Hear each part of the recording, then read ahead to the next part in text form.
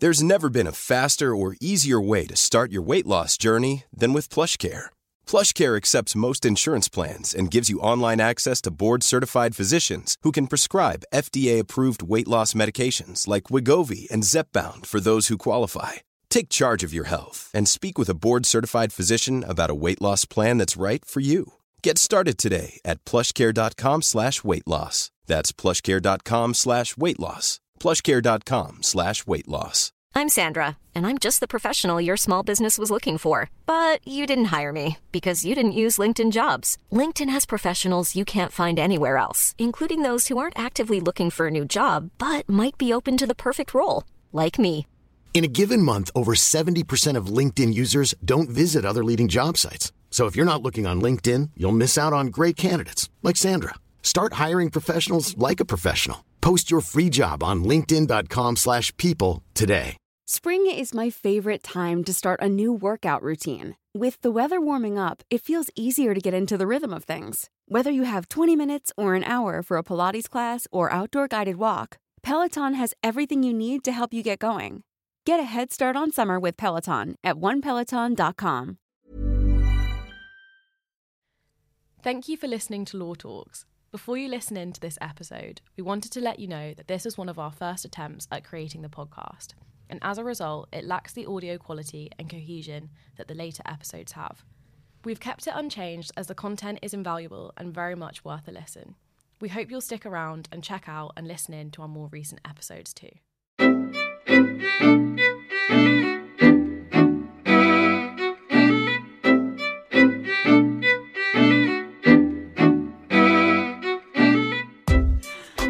Welcome to episode 6 of Law Talks. Join us today as we interview Ben Fulbrook, a junior barrister who specialises in public planning, environmental and property law. Ben previously worked as a civil service fast streamer at the Ministry of Defence and was appointed to the Attorney General's C panel of Junior Counsel in 2020. Okay, so to get us started, briefly, can you please explain what path you took to become a barrister? I think I took perhaps a less conventional path. I didn't have any interest in being a lawyer at university.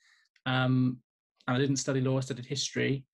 I thought initially I wanted to maybe go into teaching or academia, but I decided not to. I was doing a master's, and then I thought I'd have a go at going into the civil service. Which I did, and I was, as I said, on the fast stream 5 years, which I thoroughly enjoyed. During the course of those 5 years, about 3 years in, I thought to myself,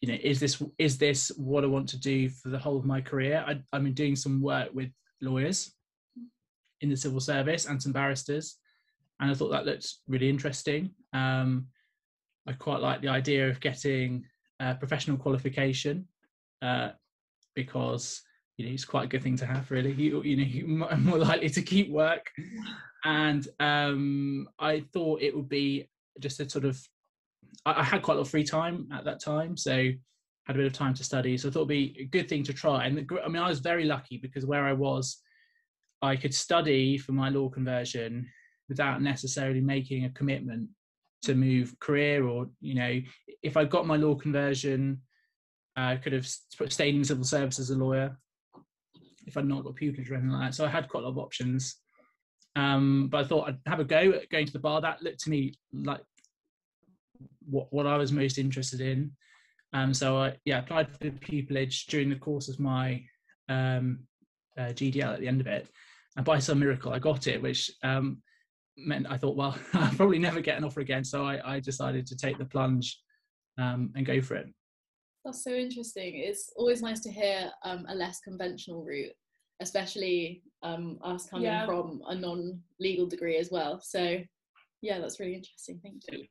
There are quite a few people in my chambers who have taken some indirect routes to pupillage. Either they didn't do law, or they did an entirely different job beforehand, or they did some work, law commission or something like that. So but there are some who went straight through. So it's a real mixture, and I think that's a sort of asset to the profession. Really, it's nice to have a bit of everything.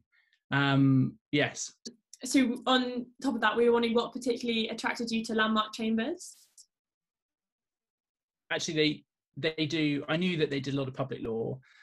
I knew they did quite a lot of government public law as well, because I just looked at the profiles of people in chambers, and I was particularly interested in doing that coming from a background working in civil service. So that was one of the reasons why I applied there. I also, they ran, this is really tough for people studying at the moment, but they ran an open evening where you could go and meet members of chambers and hear them talk about what this is like, because you get to meet a range of people from the chambers. Whereas you don't always, often, sets of chambers are kind of names on a website, and you don't know what the atmosphere is like.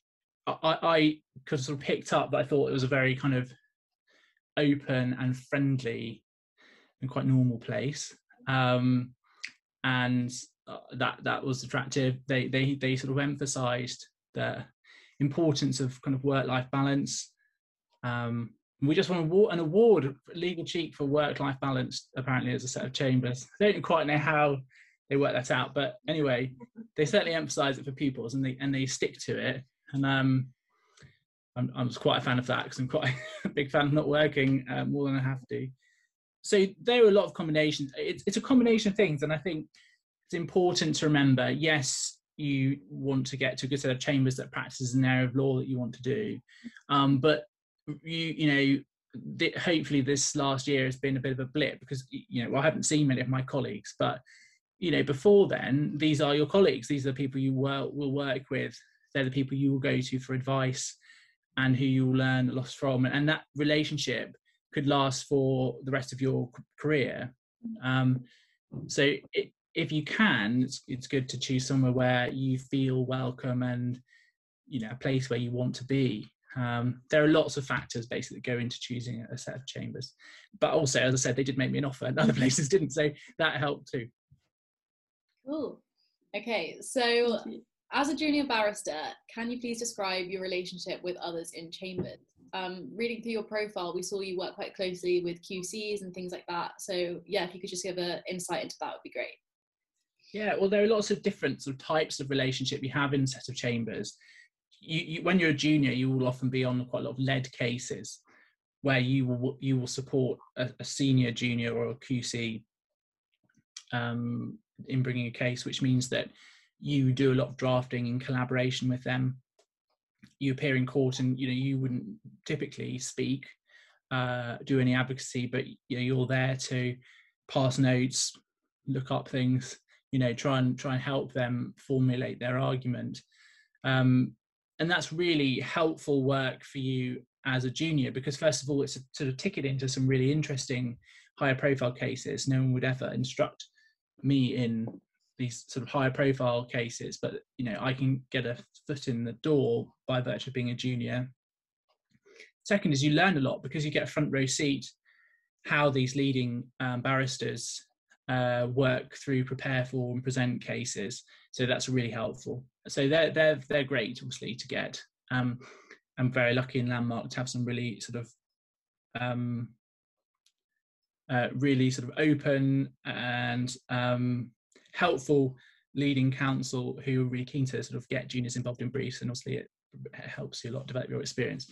But then you also have those relationships with people at perhaps a more similar level to yourself, who are there to encourage you, maybe when you think, oh gosh, I've had a terrible day. Is it just me, or does this happen to everyone? And hopefully people will say it's not just you. They don't always, but or you can go to people who are a little bit more higher up than you, and you can say, look, I just don't know the answer to this. I suppose as trained barristers, we should all be able to look up the law on certain topics, and generally that's right, except some areas which are really complicated and you kind of really struggle. But there's much more to being a barrister than that. When you're working in litigation, a certain percentage of the battle is tactical, and that really relies on experience. So, how do you play a particular scenario, and that's where more senior colleagues can really help you. So Chambers is a bit like a family. You have people at all levels, and they kind of serve all have different sort of networks of relationships.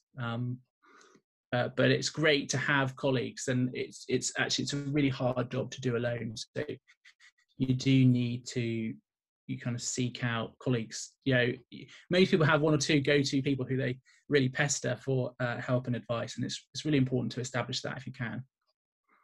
But hopefully soon you'll be back in Chambers when things are a bit more normal. Yeah, exactly.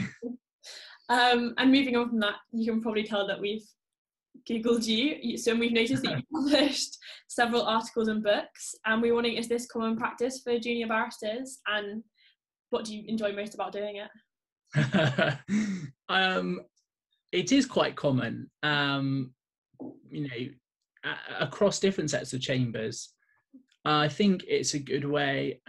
I think it can lead to work, actually. I mean, I've had a couple of instructions where people have said, we read, funnily enough, I did this a very odd presentation right at the beginning. It wasn't a talk or anything, but it was a presentation on orders for sale, which is a type of enforcement in the county court. And I've had several briefs because people just look that up on the internet and say, can you help with that? But so it's a way of getting work. It's a way of increasing your profile and making you look more learned than maybe you are. And it can be a way of learning as well. So I've wrote a chapter on NHS law, which given that I knew I didn't know loads about that before. We've got some real expertise on it in Chambers. I learned quite a lot about it through doing that. So it serves lots of functions, I think. But I think it is good. It is always good, obviously, for people to publish, because it helps you to develop a reputation and expertise in particular areas. So, and I've been very fortunate. I'm actually writing, it's a bit of a plug, I'm writing a book at the moment on some planning law matter, which I was very fortunate to get. And, it's great. That has really helped me develop my practice, just because, although the book's not published yet, because I haven't finished it, I've learned a lot through writing it. So I think that's quite nice. As a junior, you can learn a lot through writing. As a senior, you can teach a lot because you know it and you can put it down. So it's a bit of a mixture. But yeah, it's quite common. I think actually, if you're a law student, for example, there's no reason why you couldn't contribute to some publications, university ones. And I did a couple before I came to the bar, in some sort of student publications and things. And yeah, it's worth it. It's worth having a go. I mean, they really want content, obviously, to put out, and you've got as much to say really about the development of the law than some legal professionals, and you're probably looking at it in some cases in more detail. So why not? If you've written an essay on something anyway, why not condense it into a short article and try and get someone to publish it for you? And that is a real asset when it comes to applying for pupillage and things like that. Yeah, definitely. And actually, speaking of your planning law work, you're saying that's what you're writing the book on. What is the most interesting aspect of planning law? Because having not studied law, I don't know a thing about planning law. So yeah, if you could expand on that. Well, most people who study law won't know anything about planning law because it's not really something you're ever taught. It's a reasonably niche area of law, but actually, I suppose there are two things I find really interesting about planning law. The first is it's quite tangible. You're talking about objects that exist, and or objects that you don't want to come into existence. So it's not personally the case for me, but senior colleagues of mine talk about how they walk around the City of London and they see all these buildings that they think, oh, I had a hand in that coming to pass, and that's pretty that's quite a special thing, and you can't say that about all other pieces of public law litigation. You might challenge a piece of guidance, but you can't you can't touch it or anything. You might say, oh, that guidance is consigned to history because I had a hand in it, but it's not the same. And I think if you're in any way interested in space and the way that people function in space, and I'm not particularly interested in architecture, but if you like the odd Grand Designs episode, it's quite interesting. You get to look at lots of designs for people's houses and buildings, and although that's perhaps not so relevant to what you're talking about, the law. It's quite an interesting kind of tangible thing to be involved with. So that's one thing. And actually, you do hear a lot in the news about planning and the way we use the natural environment and built up environment. It is actually something that affects the way we live. And actually, Hey, I'm Ryan Reynolds. Recently, I asked Mint Mobile's legal team if big wireless companies are allowed to raise prices due to inflation. They said yes. And then when I asked if raising prices technically violates those onerous 2-year contracts, they said, "What the f*** are you talking about, you insane Hollywood ass?" So to recap, we're cutting the price of Mint Unlimited from $30 a month to just $15 a month. Give it a try at mintmobile.com/switch. $45 up front for 3 months plus taxes and fees. Promo rate for new customers for limited time. Unlimited more than 40 gigabytes per month. Slows full terms at mintmobile.com. Spring is my favorite time to start a new workout routine. With the weather warming up, it feels easier to get into the rhythm of things. Whether you have 20 minutes or an hour for a Pilates class or outdoor guided walk, Peloton has everything you need to help you get going. Get a head start on summer with Peloton at onepeloton.com. Yeah, so from that perspective, it's really interesting. I think the second is that although planning law is quite niche, maybe, it has driven a lot of developments in public law and the law of judicial review as well, which have wider implications for the relationship between administrative bodies and the members of the public. So for example, lots of the law on fairness developed through judicial review of planning committee decisions.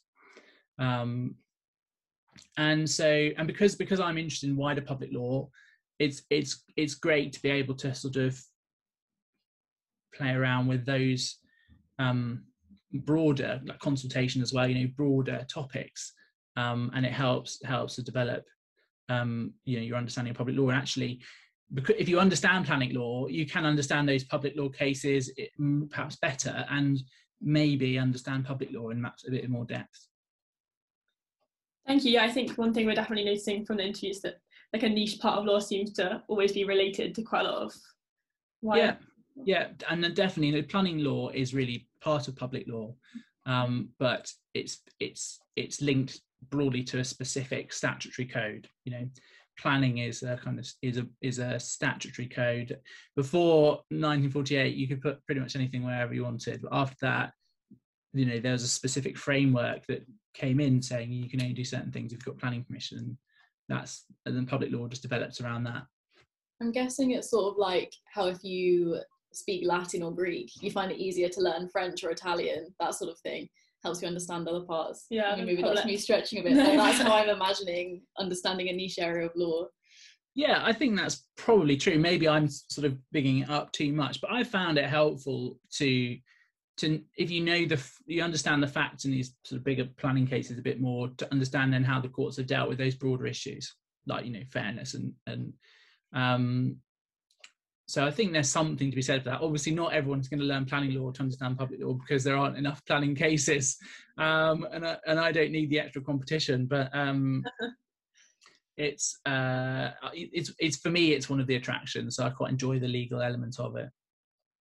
Thank you very much. On a slightly different and possibly more niche question now, how do you think that the Police Crime Sentencing and Courts Bill could impact your free speech and protest legal work? Yeah, so I've done sort of quite a bit of advisory work on freedom of speech and sort of protest and sort of broader freedom of expression stuff, including the right to protest. And I'm not on top of the ins and outs of the bill. I think the real problem with freedom of expression is that it's a right, but it's a qualified right, and obviously, as you will probably know, the European Convention on Human Rights, the majority of the rights that we discuss are qualified rights, so they're not absolute rights. You don't have an absolute right to protest wherever, whenever you want. The state is able to limit it in certain circumstances to the extent that it's proportionate. And so there's always a balancing act. There's always a balancing act to sort of undertake. I think it's possible, though, to go too far. I'm personally, a great believer in the importance of freedom of expression and freedom of assembly. You know, I might get annoyed at protests in London that really disrupt my travel, and I may or may not agree with some of the aims that protesters express, and that obviously will vary. But I think we need to be very careful that it sounds attractive to limit people's rights to protest when they're not protesting about things that you particularly care about. Yeah. But at some point, the shoe will be on the other foot, and you may regret what you've done. So, to take the bill, for example, I think very broadly, it gives public authorities a right to sort of prevent or stop protests where they're becoming a nuisance, effectively, for in terms of noise, or that people not following instructions, for members of the public and other sections of society. The real sort of risk in that is that, of course, protest is supposed to be disruptive, and if protest isn't disruptive, it's not going to have any impact. And so if that right to assemble and to protest is to mean anything at all, then it must include a right to be disruptive, because otherwise, if I'm trying to remember some examples from history, it's not very good, but if, say, you have a civil rights sitting in a restaurant, well, if it doesn't take up any spaces and nobody cares, they'll just ignore you. And there are always some people who, we've got some people who wander around local carrying signs, and they just wander around, saying sort of peace on earth and things, and that those laudable lanes, but they wander around and you ignore them. Yeah. But if they stop me getting on the train, I wouldn't be able to ignore them. And there is a balance to be struck, but I think there's a real problem. I mean, the European Court of Human Rights has said that, when you interfere with a person's right to choose the time and place of their protest, then you interfere. Then that is an interference with their rights. Where you and there is something about, and when you stop people being able to be disruptive, then that, again, there's an interference with their rights. So you can go too far, and I think there are perhaps arguably some sort of safeguards in the bill, like, for example, the ability of ministers to define by way of secondary legislation what disruptive means, which would cause concern. And it's a problem for the police. So, and I'm perhaps digressing too much, but you had the Sarah Everard vigil, which was in the news a lot last few weeks, and initially the police took the view that the COVID regulations prohibited any kind of protest. It was a straightforward ban on protest. That did go to court, and they had to concede that you can't do that. It's not compatible with Article 10, Article 11, simply to ban protest. It puts but legislation like this does put the police in a difficult position as well, because they don't really want to become the arbiters of free speech, and they shouldn't really. That's for Parliament. So yeah, it's a tricky balancing act. Clearly, I think personally prefer people to have a broader right to protest, even if it's inconvenient. My concern is that, although it might be very irritating to be stopped from going to London for the sake of one protest, there might come a day when I want to stop people coming to London because there's an issue I care very deeply about that I think people need to hear. So yeah, it's tricky, but legally interesting.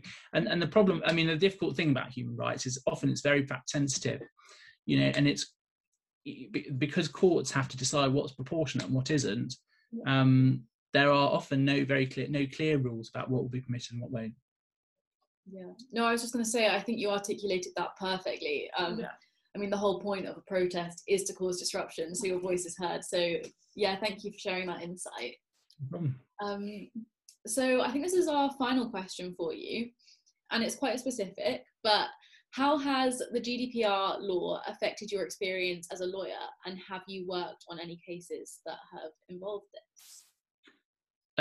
So the answer to that to both these questions is yes, it has impacted. I suppose the GDPR came in a year or so after I came to the bar. there was a huge amount of work done by various sets of chambers to make sure that barristers had the right systems in place and knew how to protect clients' data. And they sort of went through a wholly justified process of trying to terrify us into, making sure we took every possible step to protect clients' data. But in practice, I suppose we're very fortunate to have kind of cloud-based systems and encrypted devices that do make it easier. We are all on where, many more barristers have moved completely online now, or to electronic stuff over the last year or so, which is obviously a blessing and a curse. It's a blessing because you don't have loads of papers lying around everywhere that you could lose, which would be an absolute nightmare. But it's a curse because clearly you just simply don't know how vulnerable stuff is online. So yeah, it has meant, as I hope we would have done anyway, but taking very seriously the privacy of our clients and the protection of their data, and making sure that we all have processes in place to make sure we do not sort of accidentally email legal advice to somebody who shouldn't have it, or store information on an unprotected computer. So it has affected us. I have to say that we are not, I suppose we're a bit different from other organisations that are just always harvesting personal data, on whom the GDPR must have had a much greater effect. Clearly, all of our data, all of our clients' information was always confidential, and so we always had to make sure we respected that. But the GDPR has perhaps added a bit of a sting to that. But I think it's totally justified, so I don't have a problem with it. I think, and so case on GDPR, yeah, I'm doing one at the moment on the creation of records relating to people who are recorded as having committed non-hate crime incidents, and whether that can be compatible with the GDPR, which is very interesting. So what I think the GDPR does is it enshrines quite a strong right to privacy in into UK law. This idea that the state collecting information in you is an interference with your right to privacy. It's a very sort of helpful starting point. That really falls within Article 8, the European Convention. That, like Article 10 and Article 11, is a qualified right. But that is helpful to have that sort of starting point, that any collection of personal data has to be specifically justified and proportionate. And I think it's a good thing to know. Our data is commodified a lot and collected, and we probably between us have absolutely no idea how much of our personal data is available to third parties. We'd probably be terrified if we did know. But we don't want to all sort of get rid of our iPhones and our watches and all that and go and live in caves. We with the convenience that working on the cloud gives me as a lawyer is great. I wouldn't really want to get rid of my phone where I could do my emails and stuff, but so it's important that we do have there are strict safeguards in place for our privacy. So I think in many ways it's quite good. It is, when it all goes wrong, it's good to have some recourse really to the Information Commissioner and via the GDPR. But so it's interesting. I think the GDPR is broadly a good thing, and it is. I think it's absolutely right that we should have rights to protect our personal data, and I think it's probably here to stay in some form or another for a while. Definitely. I mean, I think a lot of people at face value don't find data protection very interesting, but when you actually look at the breaches that have happened, I mean, I have a statistic that I think every time you open an app, it has at least 6 trackers normally, and I just found that amazing. I was writing an essay on it for university, and I was just like, Oh gosh. So yeah, daunting. but that's really interesting to hear how it's affected you as a lawyer and also the case you're working on. So thank you. Yeah, no, a pleasure. We'd just like to say a really big thank you to Ben for all his advice and insight into what it's like to be a junior barrister. Planning for your next trip? Elevate your travel style with Quince. Quince has all the jet-setting essentials you'll want for your next getaway, like European linen, premium luggage options, buttery soft Italian leather bags, and so much more. And it's all priced at 50 to 80% less than similar brands. Plus, Quince only works with factories that use safe and ethical manufacturing practices. Pack your bags with high-quality essentials you'll be wearing for vacations to come with Quince. Go to quince.com/trip for free shipping and 365-day returns. Hi, I'm Daniel, founder of Pretty Litter. Did you know cats tend to hide symptoms of sickness and pain? I learned this the hard way after losing my cat, Gingy. So I created Pretty Litter, a health monitoring litter that helps detect early signs of illness by changing colors, saving you money and potentially your cat's life. Pretty Litter is veterinarian developed, and it's the easiest way to keep tabs on your fur baby's health right at home. Go to prettylitter.com and use code ACAST for 20% off your first order and a free cat toy. Terms and conditions apply. See site for details.